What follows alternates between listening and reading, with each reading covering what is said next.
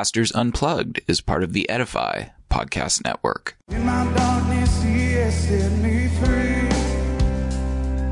And now I hear the Spirit calling me. Hello, this is Pastor Shane Eidelman of Westside Christian Fellowship. Because pastoring can be difficult, challenging, and exhausting, Pastors Unplugged is specifically designed to encourage those in pastoral ministry. I hope you enjoy this episode of Pastors Unplugged. You were born for such a time as this, such a time as this. Hello and welcome to this next episode of Pastors Unplugged. It's an interesting topic and there are many different views on it. And that topic is, when do we name names? When do we name names? When do we confront and when do we strive for unity? So I'm just going to be honest, open, and frank. Not that I normally am not, but on this topic, it's near and dear to my heart because it's a struggle. On one hand, you want to warn people sometimes, but on the other hand, you want to contend for unity because unity is so important. Let me introduce unity for a minute here. The Bible has a lot of verses, especially obviously in the New Testament, about being one-minded, being united, not even allowing a brother or sister who is divisive to really enter into the body of believers, and that God hates a proud look and hands that shed innocent blood. He also despises those who sow discord among the brethren. And striving for unity, Jesus prayed that we should all be united. So I think that has to be our backdrop. It has to be our gauge. It has to be our heart. And so the first point from my perspective would be the New Testament clearly instructs us to err on the side of grace. So if you look at how many times Paul named names, which isn't many, and how many times he erred on the side of grace and encouraged people, the grace side would definitely outweigh the naming name side. Secondly, here's where we really get it wrong, is there are actually ministries built on what I call heresy hunters. I mean, they are like excited about pulling down people. They are guns blazing. They want to get it out there. They want to pull everyone down and that doesn't agree quite with them. And look at this person, look at this person. And what happens is they often use the term false teacher very loosely.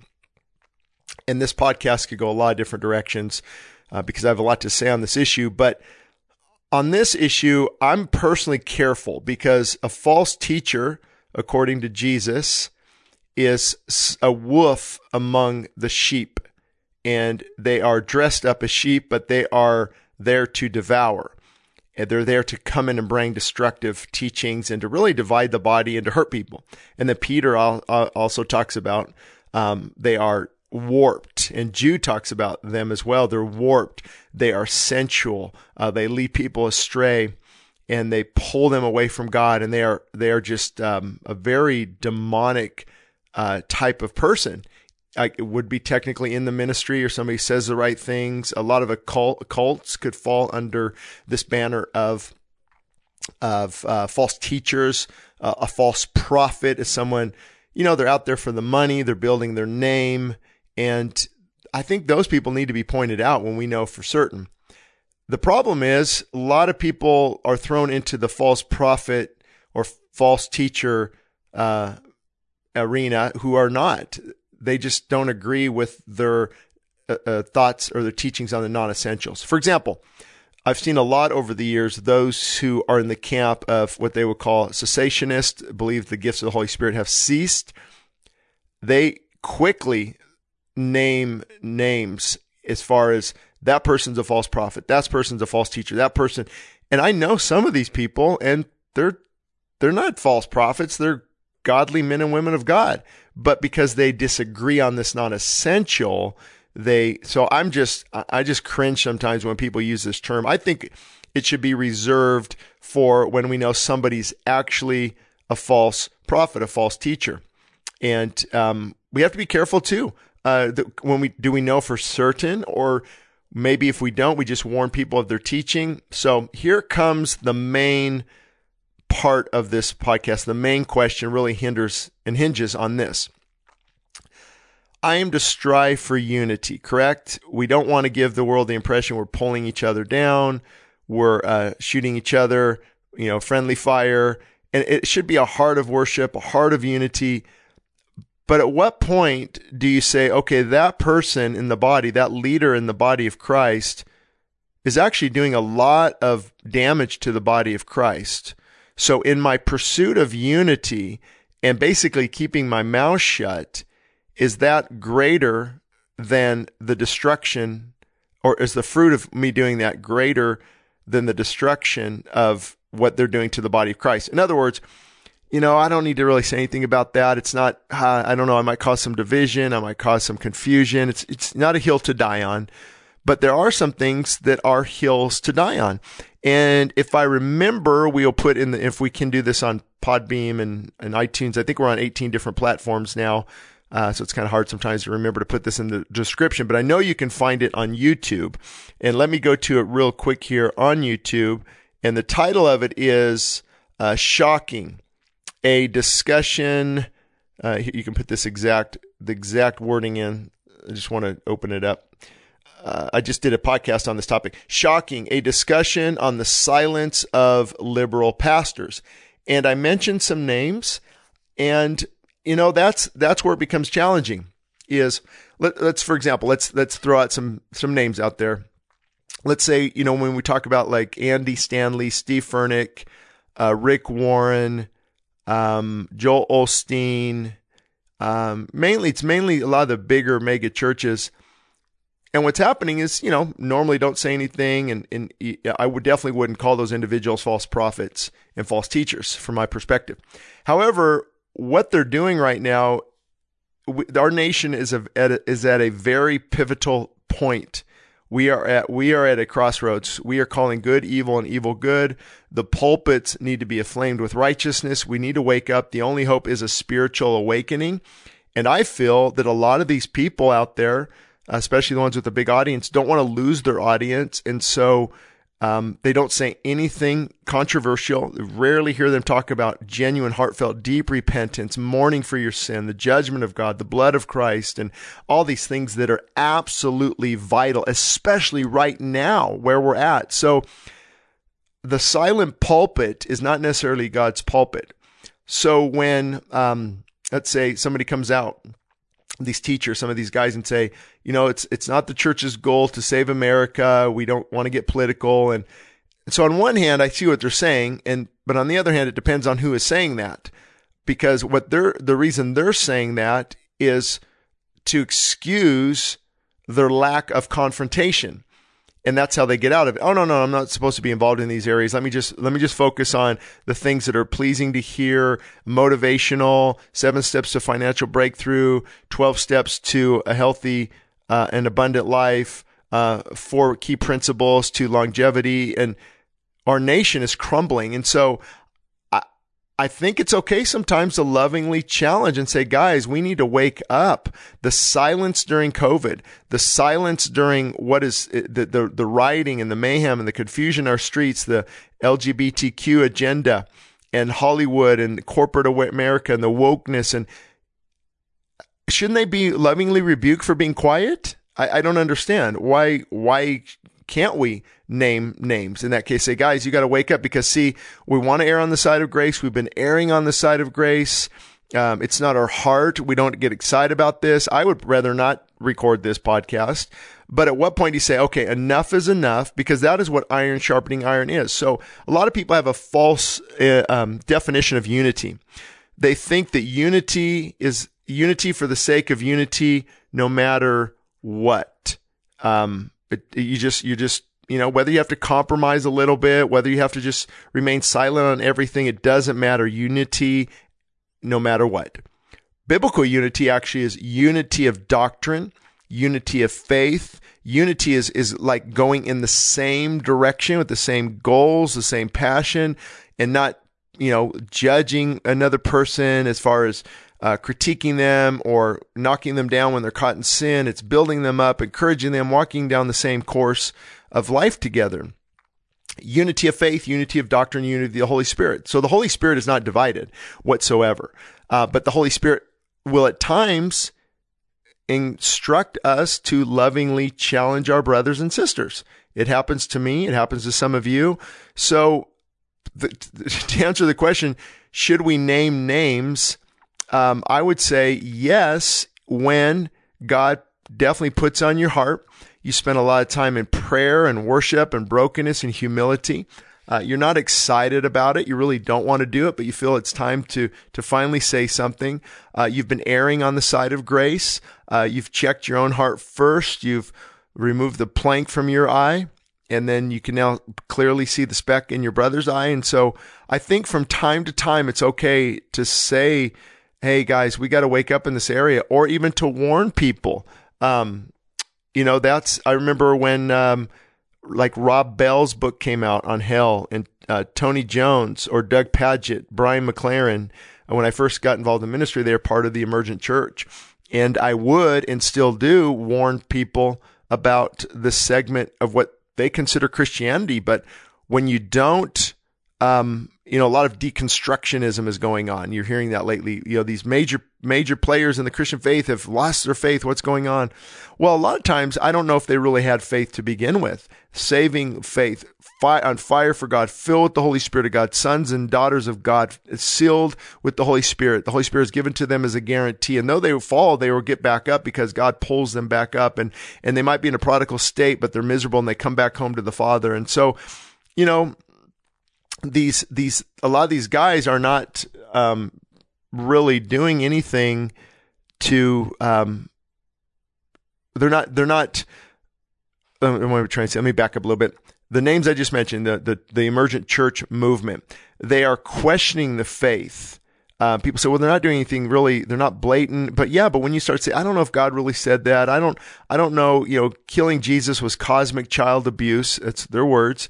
I think we need to redefine sexuality, and holiness really means, agreeing with one another, even if it's for fornication purposes. And, one of the ladies interviewed, I saw an interview on her. She's a Methodist, I think, pastor.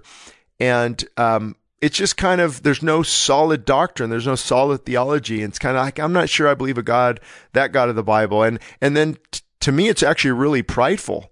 Very prideful to challenge God. And so I've a passion for these people. I compassion as well, because they're confused, and I don't believe, how does God's word say that? And I don't quite understand that. And I often say, I don't want to go to hell over a mystery. I don't want to be rejected from God because I don't want God to reject me, or I reject him, I should say, because I don't understand everything about him. All I know is he's given us absolute truth. That truth has been tested in the furnace of affliction. It's lasted kingdoms, and it's conquered armies. It's historically, prophetically, archaeologically, scientifically accurate. It gives life. It is like a double-edged sword. It is truth for all men for all time. Times change, but truth does not. And so you preach that truth. You live by that truth. You love that truth. The truth is the foundation of everything. But then something comes in, postmodernism, where, we can't really know that is the truth. Are you sure that's really the truth? And they begin to question the truth. And then when they do that, they cause others to question the truth. And that's where I have to say something. That's where I have to, in love, name names and say, be very careful. And then with other people, we could say, like, those names. I wouldn't put Steve Furnick, Joel Osteen, Rick Warren, Andy Stanley. I wouldn't put those guys in the other camp at all. I mean, the false prophet. I would just say, number one, a lot of those guys have a different calling than me. They don't have a John the Baptist, repentance is burning in my bones. His fire is in my bones. Shut up. I'm weary of holding it back. I cannot. So we have different callings. They're not going to, many of those guys aren't going to preach as boldly, and that's okay. That's a different calling. They're more motivational. They're not as confrontational. They're more like a shepherd versus a prophetic voice. So that's great. We need to recognize that. But when it comes down to, we all should be saying the same thing in regard to the totality of Scripture. Although, let's say I preach about repentance often, or judgment, or the blood of Christ, and that's where God has me. Although they won't do that as often, that should be a mark of their ministry, leading people to repentance. That's the gospel. The gospel is, here's the good news, repent, and embrace the good news, repent and believe. And so when our nation is looking for answers with the rioting, with the race issues, with systematic racism, with CRT, with wokeness, and they're not saying anything, to me, they are actually divided from me, because I'm on this mission of honoring God, honoring God's word. And a lot of these guys are on a different side mission where they don't want to offend anyone. They don't want to upset anyone. They don't want to ruffle feathers. They just want to sing songs and not upset. And I understand that, because I don't want to upset. But when you spend time with God, you spend time in His Word, boldness is a byproduct. It just comes out of you through brokenness and humility and being filled with the Spirit. And so that's the issue with naming names, is we don't want to do it often. It's a last resort, not a first. We err on the side of grace. We make sure, it's a hill worth dying on, because I think the silent pulpit is causing a lot more damage in our nation than me possibly naming names from time to time. So hope that helps. I don't have time to go through. I know a lot of people ask a lot of different names out there. And I see people like you do, Kenneth Copeland, Creflo Dollar, Jesse Duplantis, and I can't line up with their ministry. It's just so many things they say are just perplexing to me. And then you have people like, T.D. Jakes or Joyce Meyer. And I remember, I haven't heard T.D. Jakes in a decade or so, but I remember he started out good in the 1990s. I don't know where he's at. I don't follow that ministry much, but he was a powerful preacher in the 1990s at men's conferences. And now do these people, then do they get successful and then kind of back away a little bit? I actually did have the privilege of speaking in the Potter's House in Dallas, Texas around 2003 or 4 to their group of women on health and fitness. And I was able to ask them, like the elders, about name it, claim it, faith, the Trinity, oneness, Pentecostalism. And they all lined up with what I believed. They don't believe in the oneness view. They don't believe in name it, claim it. Your faith must stand trial. And so that was kind of eye-opening for me. I don't know. I don't follow the ministry. Joyce Meyer, I know, says some questionable things in the past, but I've heard that, she repented of it and said, oh yeah, I didn't mean that about Jesus going to hell, and I should have clarified that. See, what happens is, just because you see somebody on TBN or TV doesn't mean they're a false prophet, doesn't mean they're a weird charismatic who doesn't know the Lord. I've seen John MacArthur on TV. I've seen David Jeremiah on TV. I've seen Chuck Swindoll and Charles Stanley on TV. I've seen Kirk Cameron and Ray Comfort on TV. And these guys are solid guys. So just because somebody's on TV, if TBN wanted to interview me, I'm going to drive to their studio. I'm going to talk about repentance. I'm going to talk about the blood of Christ, and I'm going to be thrown into this camp, I'm sure. And so we just have to be careful that, I would say, not rushing to err on the side of judgment. And also Proverbs says, make sure you hear both sides before concluding a matter. Make sure you hear both sides before concluding a matter. Know the heart of the person. Do your research. Do your due diligence, because a lot of those YouTube videos out there are not healthy, guys. They're not good. Those heresy hunters, they've got critical hearts. Many of them probably are not even saved themselves, and you're letting them cause division in your life and pull down certain teachers. So just be careful. Do a little bit of homework. For example, one of it's become a friend over the years is Dr. Michael Brown. And a solid guy. Love his articles. He was part of the Brownsville revival. And then I was just amazed at how many people would email me. I can't believe, he's your friend. I can't believe you support. Wait, hold on. What are you talking about? Oh, he's part of the, what is that? I get it confused with the National Rifle Association that I was a part of. The NAR and he's got videos out about there that he's not part of that. He doesn't really know what it is. It's something that maybe developed years ago, but he's not part of that. And, so what happens is, cessationists throw us all under the bus. They want to go after those who believe in the gifts and the power of the Holy Spirit. And talking with him, looking at his doctrine, theology, it's all solid. So just be careful. Now, do things happen at revivals like Brownsville? I've seen videos too, like many of you. It's like, oh boy, I don't know. That's interesting. But a lot of times those videos are taken out of context and they are filmed without the support of the leadership. Not all the time, but sometimes. I know we've had things happen at our church where if somebody showed a video or our members were out doing something in the public, it would not represent our church well. And so I think erring on the side of grace, understanding we don't have all the answers, unless something is clear cut, I'd be very careful to buy into a lot of the heresy hunter websites out there and YouTube channels. Err on the side of grace. And it's interesting. Sometimes people tell me something, like say, okay, show me where they said that. Show me where they denied this and we're way off. And 999.9% of the time, people can't send me anything. It's just something they heard, something they thought. And so again, be very careful, err on the side of grace, do your homework, maybe listen to some sermons instead of constantly putting people down. Maybe don't put people down for a season. Let God, it just amazes me how excited people get on Facebook or social media to slam people, whether it is some of those people I mentioned. I mean, they are just excited about it. Where for me, it breaks my heart. It's like these guys, talking about their $1 million jets and they're multimillionaires and this is arrogance and bombasticness. It breaks my heart too. And I don't like to name names sometimes, but, I think sometimes it has to be done. So anyway, I hope that helps. So should we name names? I would say no, if you want to do it and you're critical and you're just excited about it and you've got a mean spirit, then be very careful. But if we've got to name names, we've got to warn people. We've got to say, hey, you might want to consider this. Like when The Shack came out, that book, The Shack, I remember I was just came back to the Lord. I read it. I really liked it, even though some things I didn't work a little bit bizarre. I mean, like not bizarre, but just, oh, that's weird that Jesus is a black lady or something. I don't remember exactly what it was. But then you start to research it more and you're like, oh, this guy, boy, he believes in universalism, it looks like. And yeah, it's kind of dangerous. And you kind of want to, warn people a little bit about certain things that are out there. And so, I think it's if the heart's right, if you've taken to the Lord, you're trying to be humble and gracious. I think we are supposed to warn. We're supposed to speak the truth in love. We're supposed to warn others of destructive heresies and teachings that come in.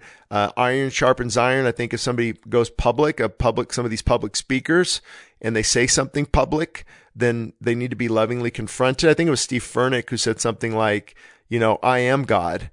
In the context of a sermon. I don't know if he stumbled or fumbled. And if I were him, I would have definitely corrected that big time, like the next day. And I don't know if he ever did.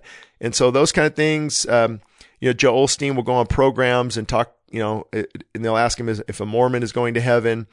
And he'll just, I don't really know, Larry King. I mean, that's between God and me and them. I'm not their judge.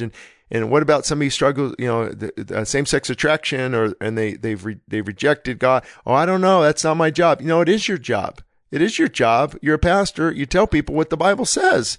So I think sometimes these guys are just motivational speakers, and they need a mighty, mighty, mighty filling of the Holy Spirit. They need to spend a lot of time with God in the prayer closet and broken and humble before Him.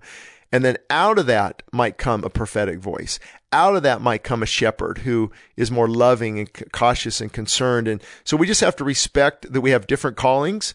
I know people aren't as bold as me, and I don't expect them to be. There's other people who are bolder than me.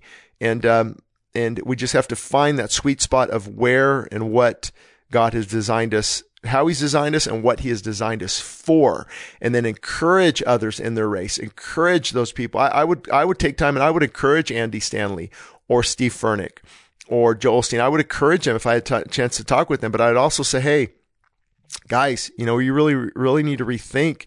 God has given you an incredible pulpit for our nation, and this is the time to call our nation to repentance and to just brokenness and humility. And I think we're dropping the ball in that area. And there are also some bold pastors out there that I've lovingly confronted on the side and just said, guys, this bombastic, arrogant attitude is not befitting someone filled with the Spirit. And people have come to me, and that's how I've been shaped over the years and fine-tuned over the years, and how my iron has gotten sharper over the years. And been humbled over the years. And we have to be open to that constructive criticism. And that's really the key. Be open to constructive criticism, but not critical heart criticism. There's a big, big difference there. So anyway, hope this little bit of information helped and that we can all focus on unity. If I were you, I would end this after this ends by just praying, Lord, help me be focused on unity. I know it's important to you. I don't want to have a judgmental, critical heart. Lord, let me pray for some of these people. Let me not post things so rashly and quickly. And Lord, I just want to be led of your Spirit. And Lord, please change the hearts of some of these people. But we do pray for these false teachers and false prophets. And we pray for these other people who just need to get a backbone and be filled with your Spirit, filled with the spirit of boldness. And Lord, give me that gentleness and that grace. And Lord, I don't want to judge as quickly anymore. Let me just be focused on unity and uniting the body and erring on the side of grace. And I pray this in Jesus' name. Amen. And I think that is a prayer that God will answer, because love, true love, according to the Bible, it says love is patient, love is kind, it doesn't envy, it doesn't boast, it's not proud, it's not rude, it doesn't try to pull people down. And the fruit of the Spirit is love and joy and goodness and long suffering and gentleness and things like that. So I think we have to err on that fruit of the Spirit. And then once you're filled with that fruit of the Spirit, then if the Holy Spirit of God prompts you to reach out to others and lovingly rebuke them. We definitely have biblical warrant for that too, but we have to remove our pride. That is the key. So hope that helps.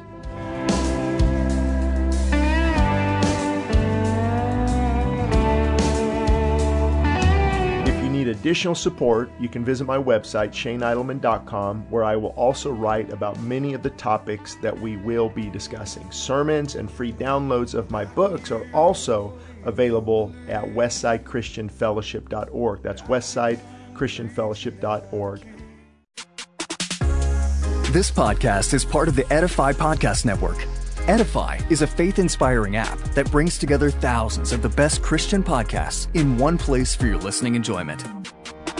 Cut through the noise and grow your faith by diving into the world's top Christian podcasts today.